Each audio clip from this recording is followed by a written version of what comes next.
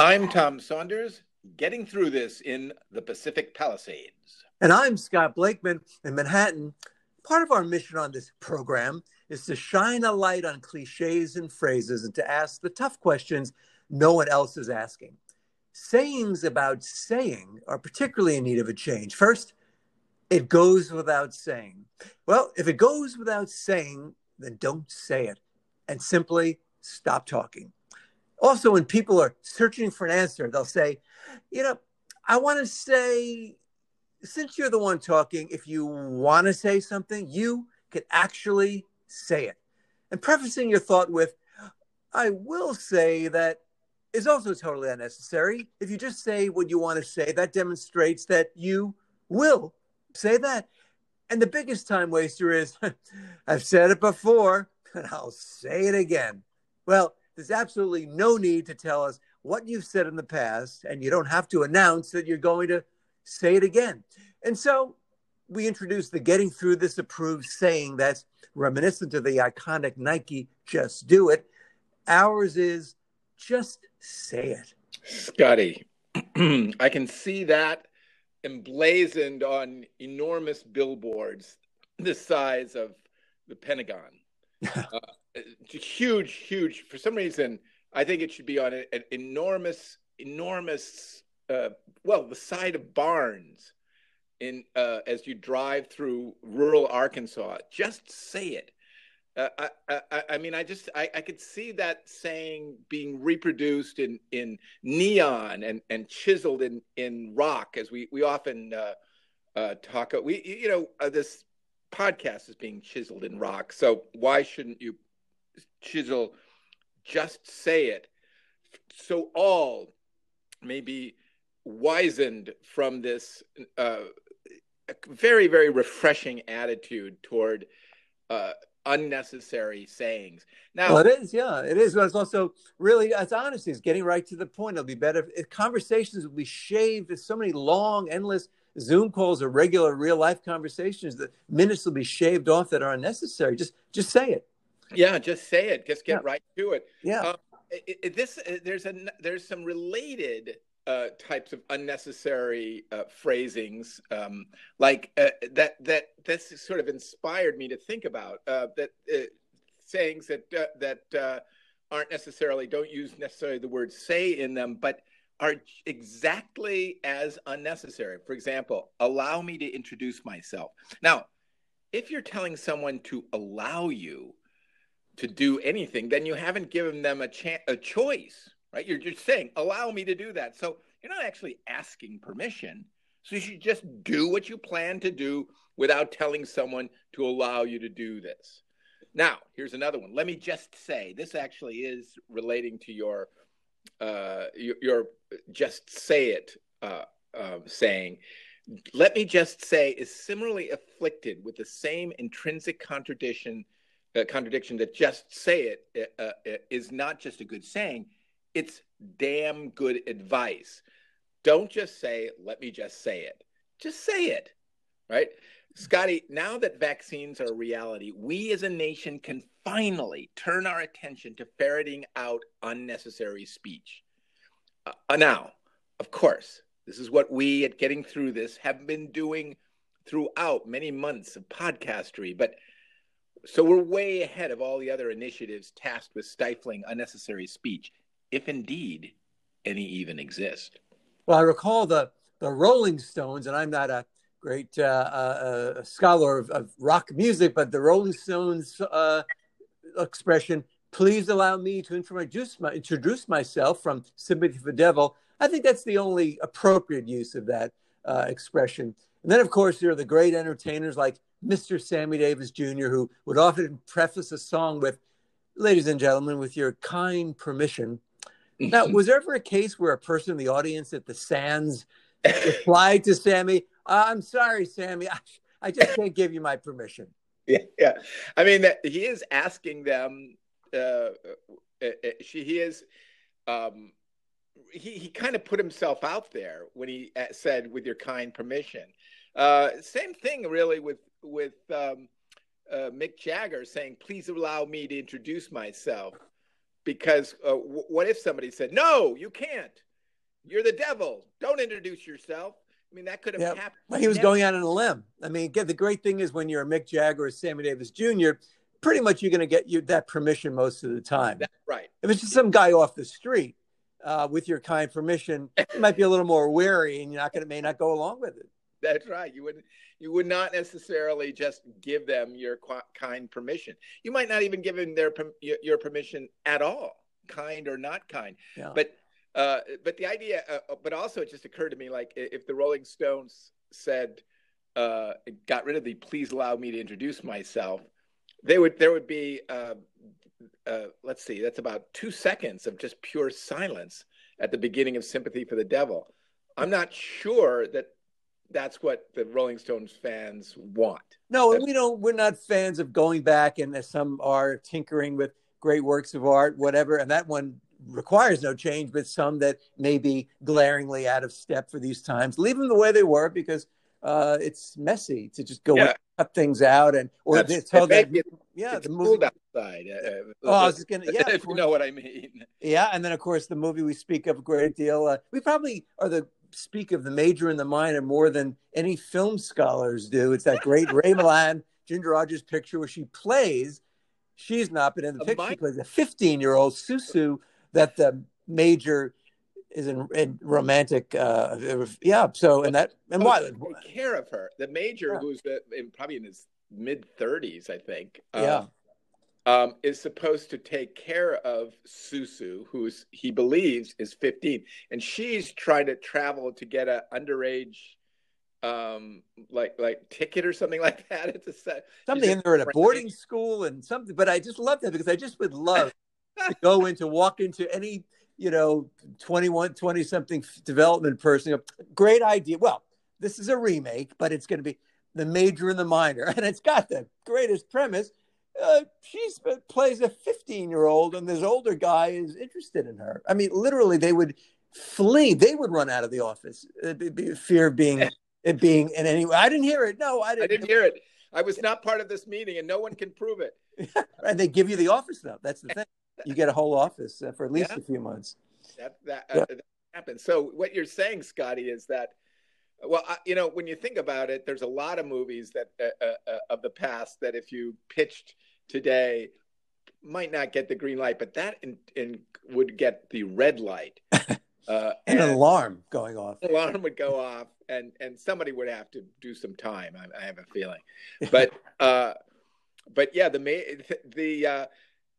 the unnecessary word problem. By the way, you were about to make a point about Susu and the major and the minor. How did that relate? I'm curious. Just to that's a great. What we were talking. Wow, about. I do this in everyday conversation, and it seemed so clear at the time, and we took it so far in a fun direction that honestly, I don't know if I could find my way back. I'm curious. Wow. You know what, Tommy? I honestly, I thought for sure I knew. Well, permission. I mean, that one was particular. I mean, because it is true. We do talk about the major and the minor. Yeah. As just a topic of conversation. Now I fear for my.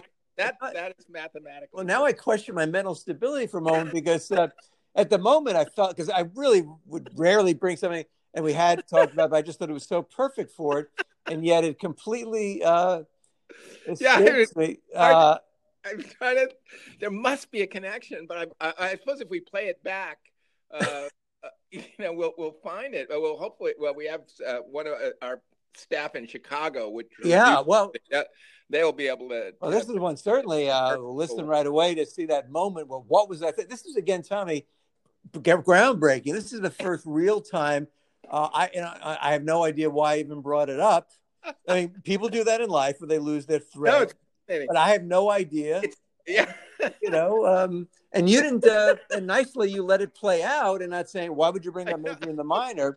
But eventually, though, but it is absolutely true that is a movie that just keeps sort of coming back into our into creeping back into our conversation more than any other movie. Scotty, so it was about a 15-year-old, and actually, that does lead us to 18-year-old people, Yeah. because I hope that was what I something was thinking.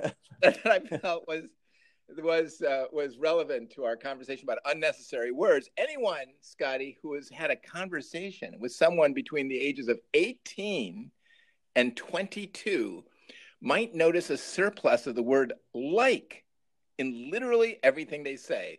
As in, I was like at the University of Illinois for like 3 years before I finally left the dorm and struck out on my own and and got a off-campus apartment. Now, you might start to think that they live in a world where nothing ever is. Everything is just like something that is. Yeah, well, the use of the word like by the kids today, they did it in the late 50s a little bit differently, though. They had expressions like crazy or like wow, although I think that was more direct. It was just sort of, yeah, it's like wow or whatever. Then the 60s had fun and imaginative slang, in the late 50s, like Coolsville. Everything was Ville. Cool. So that was imaginative. And cool has been part of the vernacular for decades, but I like the more drawn out pronunciation of the 60s, like cool, man. Now, today's cool, first of all, is overused, really nondescriptive, and is a clipped version of today. It's not evocative as the cool man of the 50s and 60s. Yeah, that's true. It's just cool. Cool. That's cool. Yeah. Means that's okay. It's really, it's word inflation. And the same thing happened with like. Scotty, the overuse of the word like never seems to go out of fashion with people in young adult age groups. Cool, it waxes and wanes, actually. There was a period when the hippie era, people weren't saying the word cool a lot. But like never seems to go out of fashion. Why, Scotty? It's because when you're 18, maybe between the years 18, when you're that young, your brains don't have enough words. We now know that their brains haven't developed enough to have the vocabulary of even a 27-year-old. We, by the way, is the elite community of neuroscientists who believe that, after presumably much research, that human brains aren't fully formed until the age of 25. But these young adults may have begun to enter actual adult society, where they may have to talk to real adults for longer than 1 minute, say at a dinner with future in-laws. Alas, sufficient synapses have not yet formed in their slightly too young brains to have at the ready all the words they might find themselves in need of while sitting across from a fiancé, uncles, aunts, and parents who do have words at the ready. Turns out the youngsters are not quite ready for the adult conversation, but they have no choice but to do their best to keep up their side of whatever's being discussed. The young post-adolescents say like in an attempt to avoid awkward pauses that occur when searching among the few words that they do know. Pauses that they unconsciously fear might make them seem dumb and childish. It's sort of word putty, unconsciously meant to fill those embarrassing voids. This, however, causes a problem for adults, as too many likes can be distracting for those of us with fully developed brains. I know. I've been in a conversation with a person with a certain normal lack of brain development, and the effect is that before you finish hearing the word like, you then hear another like, and then another, and another, and eventually it can clog your ears. And Scotty, picking doesn't help. Mm-hmm. And yes, future historians, this is the first time any human on Earth has ever used the brand new phrase, word putty. Yes, well, when you said it, I just thought, no, this is all new, and this requires fanfare. They used to use that expression on the muscular dystrophy telethon, Jerry Lewis would say, or Dennis James on the cerebral palsy, fanfare. And that would be a drum roll for the tote board. But they always used to say that, fanfare.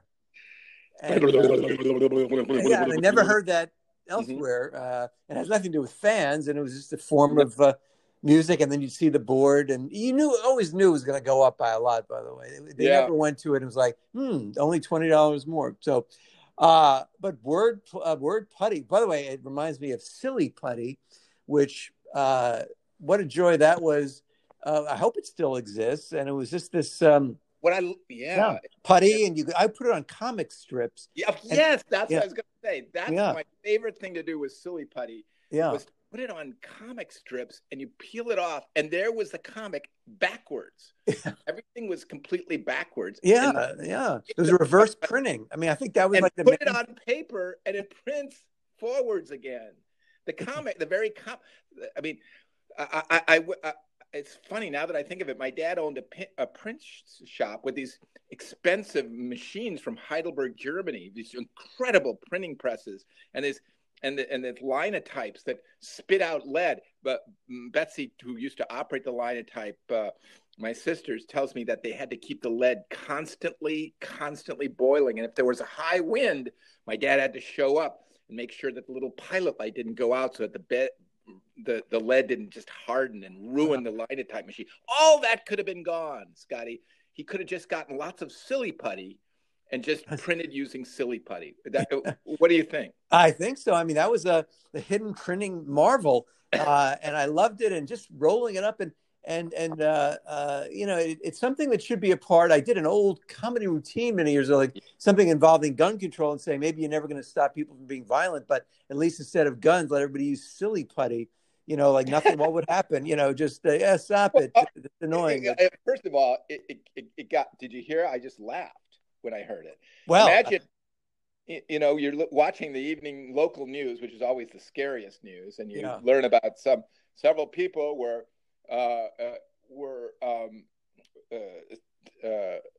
victims of a silly putty attack. You'd laugh, you'd get a chuckle out of it. Yeah, and that would be the worst crimes, to be like, those kids. Crime. Yeah, it wouldn't be, what are we going to do about this scourge, whatever however you pronounce it. And you go, oh dear, did you hear that? Some kids in the North Shore had a silly putty attack. It was marvelous, good fun.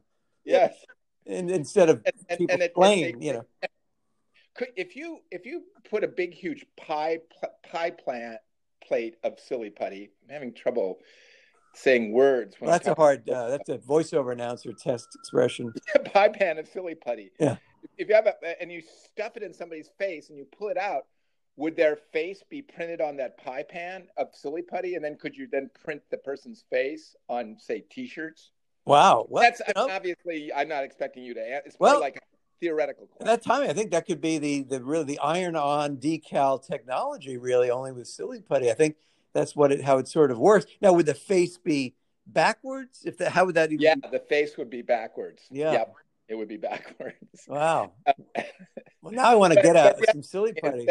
The other thing is that it's not as great as just taking a picture of somebody, because if, for example, let's say you want to have a passport photo, right? You go into let's say the CVS pharmacy, and some silly putty expert sits you down and just puts silly putty on your face, just smacks it in there, and all the crevices too, right?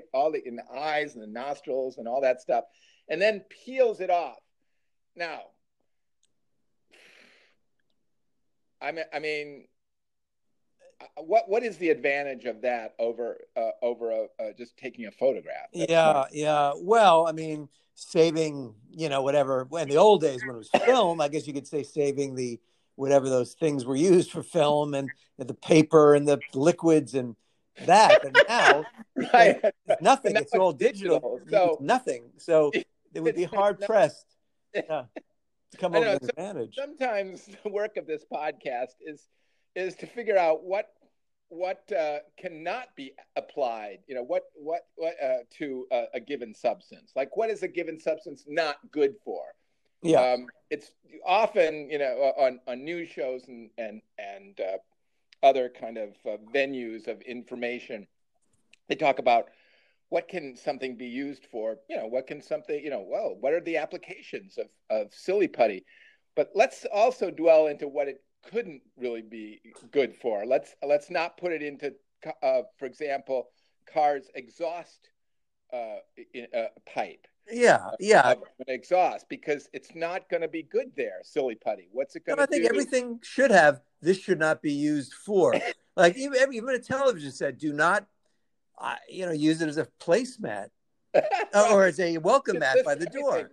Some people might go, I mean, they're so cheap now. You might say, I like a kind of a TV looking thing to step on, and then no, because it just breaks. So I think that should be mandatory, really, a Yeah. list of not approved uses. Unapproved uses, and obviously that's a big list for any Well, product. that you get into the money, and then they'll go, oh, this regulation's killing us. Maybe the top five, Yeah, you shouldn't do. but but by that time you have a whole list printing industry where a lot of jobs are dependent on these massive. Actually, it would have to be books and books of things that like just with well, I mean. A pair of scissors. Think of all the things you shouldn't do with a pair of scissors, Scotty. Yeah, yeah. No, it couldn't hurt to warn some people, but maybe they would say go online and see it. That's the new catch because there's no instructions even given for products these days. Anyway, everything is online, so maybe it would just be the province of the online world too. But I think it certainly can't hurt because look, we believe in possibilities, you and I, and Yeah, it's possible. But certain things, silly putty on the face, just because you would sort of have a reverse image of like a picture, really there's no point really, and well, it wastes perfectly good silly putty. Exactly, and it gets to the issue of frequently asked questions, right? There are many, almost every website about every product has an FAQ section where what about infrequently asked questions? Like, can I take the silly putty and put it in my pants and fill my pants up with silly putty, and then walk around with silly somehow get take the silly put the silly putty, dive into a large vat of oil at a high temperature. You make a great point. Specific thing. Yeah. And I fill my pants with silly putty, put my pants on, even though my pants are filled with silly putty. Then should I dive into a vat of oil that's maybe 89 degrees? Okay, that's a very specific. No, well, they don't do that. And again, how do they not frequently asked? And what is the point of just frequently answer questions? I mean, what if yours isn't? It's a legitimate question. An example of one. I mean, it took me a while to come up with it too. You can hear hesitation in my voice as I stumbled. But notice I didn't say like at any point. No, and also, and you. But by the way, I think certainly this is not just you. If you're saying it, there's others out there having the same question you have. So I think it's very important to not just to have frequently asked or answered questions. What about the infrequently asked questions? Right. That's a real. I mean, and there's there's probably more infrequently asked questions than. Do you know what I mean? Because the people ask questions are the ones who have no idea what they're doing. I mean, usually, if you can figure it out, there's not going to be any questions. Usually, people like me, it's like, "Hi, where is the on-off switch?" But that wouldn't even show up there because they don't consider that frequently asked because people right, and yet it's very vital, the on-off switch. Yeah, where is the on-off switch? And yet because people just sort of assume that they know, or you know what it is, people are embarrassed to ask. Right, so they don't ask, so it doesn't become a frequently asked question. Yeah.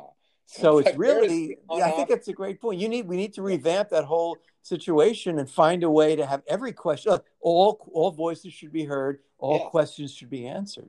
Yes, all questions should all heard, all questions answered. Yeah, including the infrequently asked questions. For example, if you go on the Sharpie accent highlighter website, I'll bet you they don't have somebody asking, "What if I set fire to this Sharpie highlighter?" and then hold it in my teeth, but my head is up, but so that the flame is going up. But I'm actually in a room that has only 8-foot ceilings. Would that be a problem as far as the paint? That's a very specific. No, and there should be at least somebody there. Are going to ask, but it kind of could get in. I mean, if you use one of these Sharpie accent highlighters, I've got one in my hand. It's a little plastic highlighter that you put it over something, you write over something and it highlights. Most of our listeners know. Oh yeah, no, yeah, and it's right? I think you're challenging that whole notion that only frequently asked questions are the important questions. But I Yeah, would say the infrequently ones are the most important because yeah. those are the ones you really need to help somebody with. And That's right.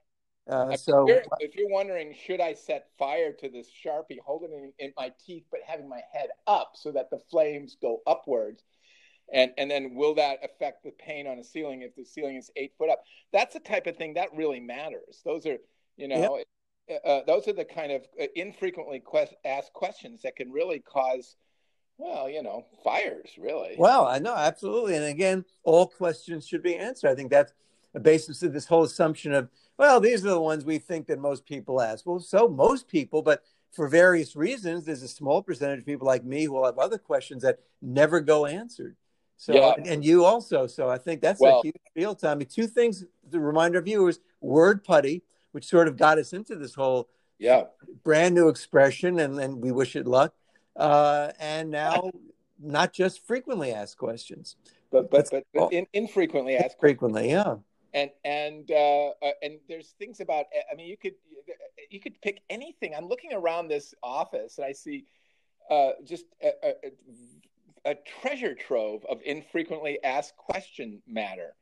I could, for example, pick up here's something that you find lying around the house that sometimes is dusty, and that's old remote controls, and you're not even sure what they remote control. I think I know what this one is, the JVC. But then, you have infrequently asked questions about, like, what is random button do?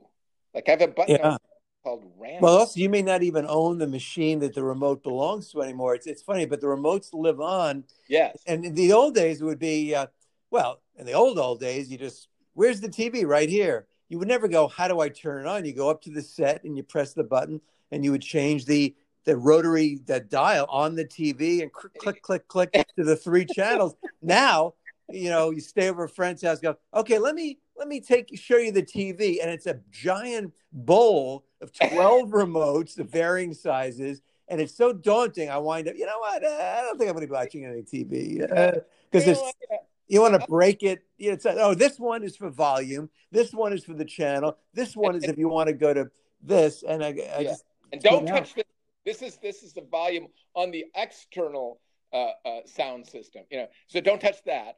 And don't, it's like all these things that you're instructed to do and not do. And there's especially one. Don't never touch that one. That's the button you don't ever touch. Yeah, right. You never want to hear that. Yeah. And I'm not one of those people going, oh yeah, I get it. No, I'm fine. No, I just step back and I go, hey, you have a magazine? Because those are safe.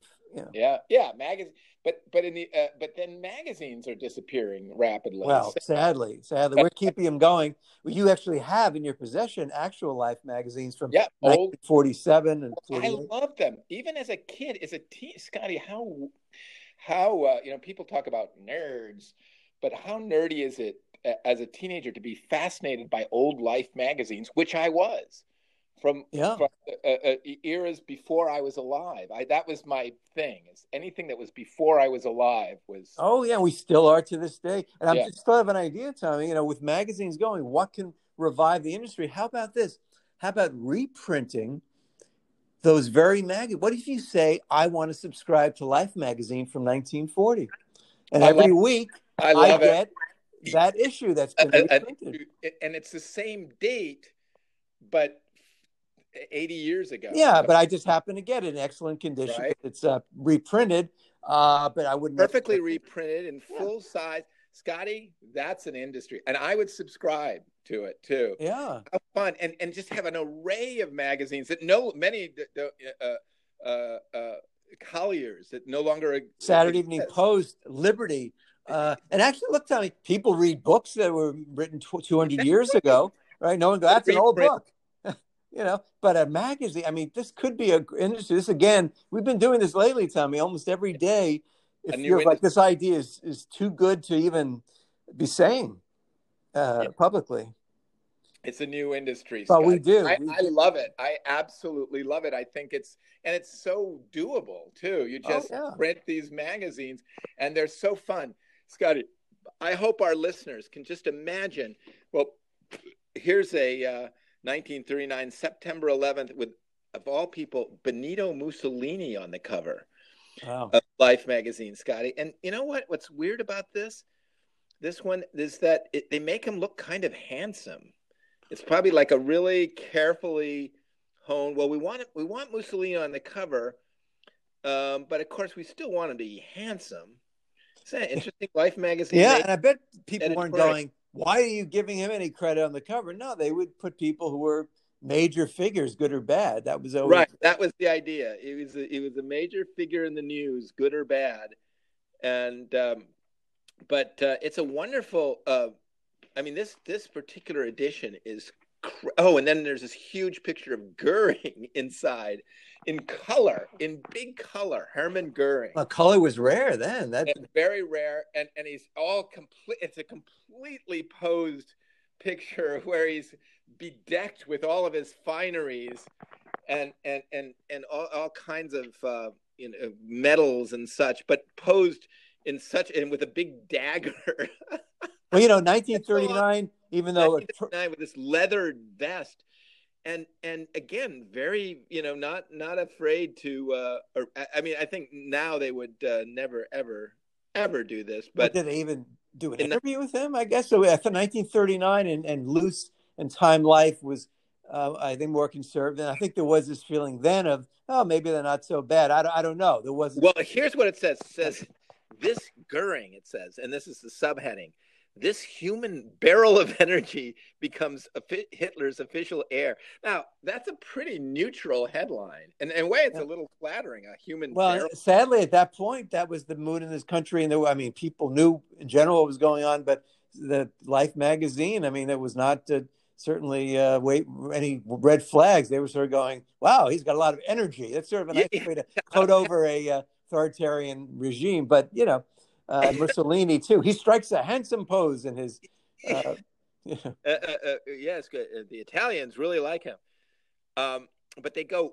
Here's in the second paragraph. It goes. If you don't mind, with your kind permission, do you mind if I read this? It says, "Wiser than Lenin, who warned the Russians against Stalin but failed to name a preferred successor, Hitler left his country no choice." So that's kind of a compliment, actually. But also, he wasn't planning any successor at all at any point, so, but they were sort of making it seem like he was. Well, Tommy, this is, we always love to go back to it. And so you're lucky to have these magazines around. You can go online and find them from New York Public Library. It's fascinating. They draw you in. You heard how that happened. They're just amazing documents of American and world history. Well, it is. And the changing attitudes of everybody. There's even something about yoga in it, an early yoga. Then there's women in bathing suits. They always have women in bathing suits. Life goes to a flying party where rich people fly somewhere and then they have a party and it's great. Oh yeah, we're beautiful, and it's in these little planes. It's a fascinating world that's bygone. Many things. It's good that it's bygone, but and it's also, in total sincerity, it's really a great thing for kids to be thick history books. What a way to learn history. When I've gone through a Life magazine, every page, and we've talked about many times, the advertisements too tell you of the time. So it's the most densely packed, richly written and illustrated thing you could look at that gives you one issue of Life magazine really gives you a sense of life during that time period. And I recommend it. And I hope they take my idea and let us subscribe and bring us old issues of Life. I'm sure they will take your idea. That's the thing. And run with it. Yeah, and run with it, and that's so wonderful. That's kind of there are people who make $1 billion and then they give it away, and are great benefactors of. But what you do, I think, is much more significant. You don't even bother with earning the $1 billion off your ideas. You give the idea to someone else immediately. And you do it too. Let them. Yeah. Well, we don't want to get bogged down to be known as the guy who came up with that $1 billion idea. Yeah, that's kind of limiting. So we don't do that. We give it away. Yeah. You give it away. We come up with them frequently, and then we do. Yes, we put it out there like a bird and fly away and help mankind. Oh my gosh, That's Scotty. why, and that's what a way to end for today or any day, helping mankind. That's what our mission Yeah. always is. And Whether being it's like birds, really. I mean, yeah, well, it's birds, it's language, it's everything, and we that's what we're doing as we talking about expressions we don't need. We also talk about things we do need, like Silly Putty and subscriptions to old Life magazine. So, among many others, and the word expression word putty. So, just a few highlights of the yeah. things we came Nice up with review. today. Nice review of today's podcast. There's so much there, and this exciting new industry of magazines, of old magazines sent periodically the way they originally were, arriving at your house for you to enjoy and put in your bookshelf and keep forever. Scotty, what a wonderful. I mean, that's a great Christmas present. Oh yeah. That's a Christmas present to the world, Scotty. And on that note, I'm going to just say I'm going to try my best to continue to be Tom Saunders. And I remain sincerely yours, Scott Blakeman, and we're getting through this.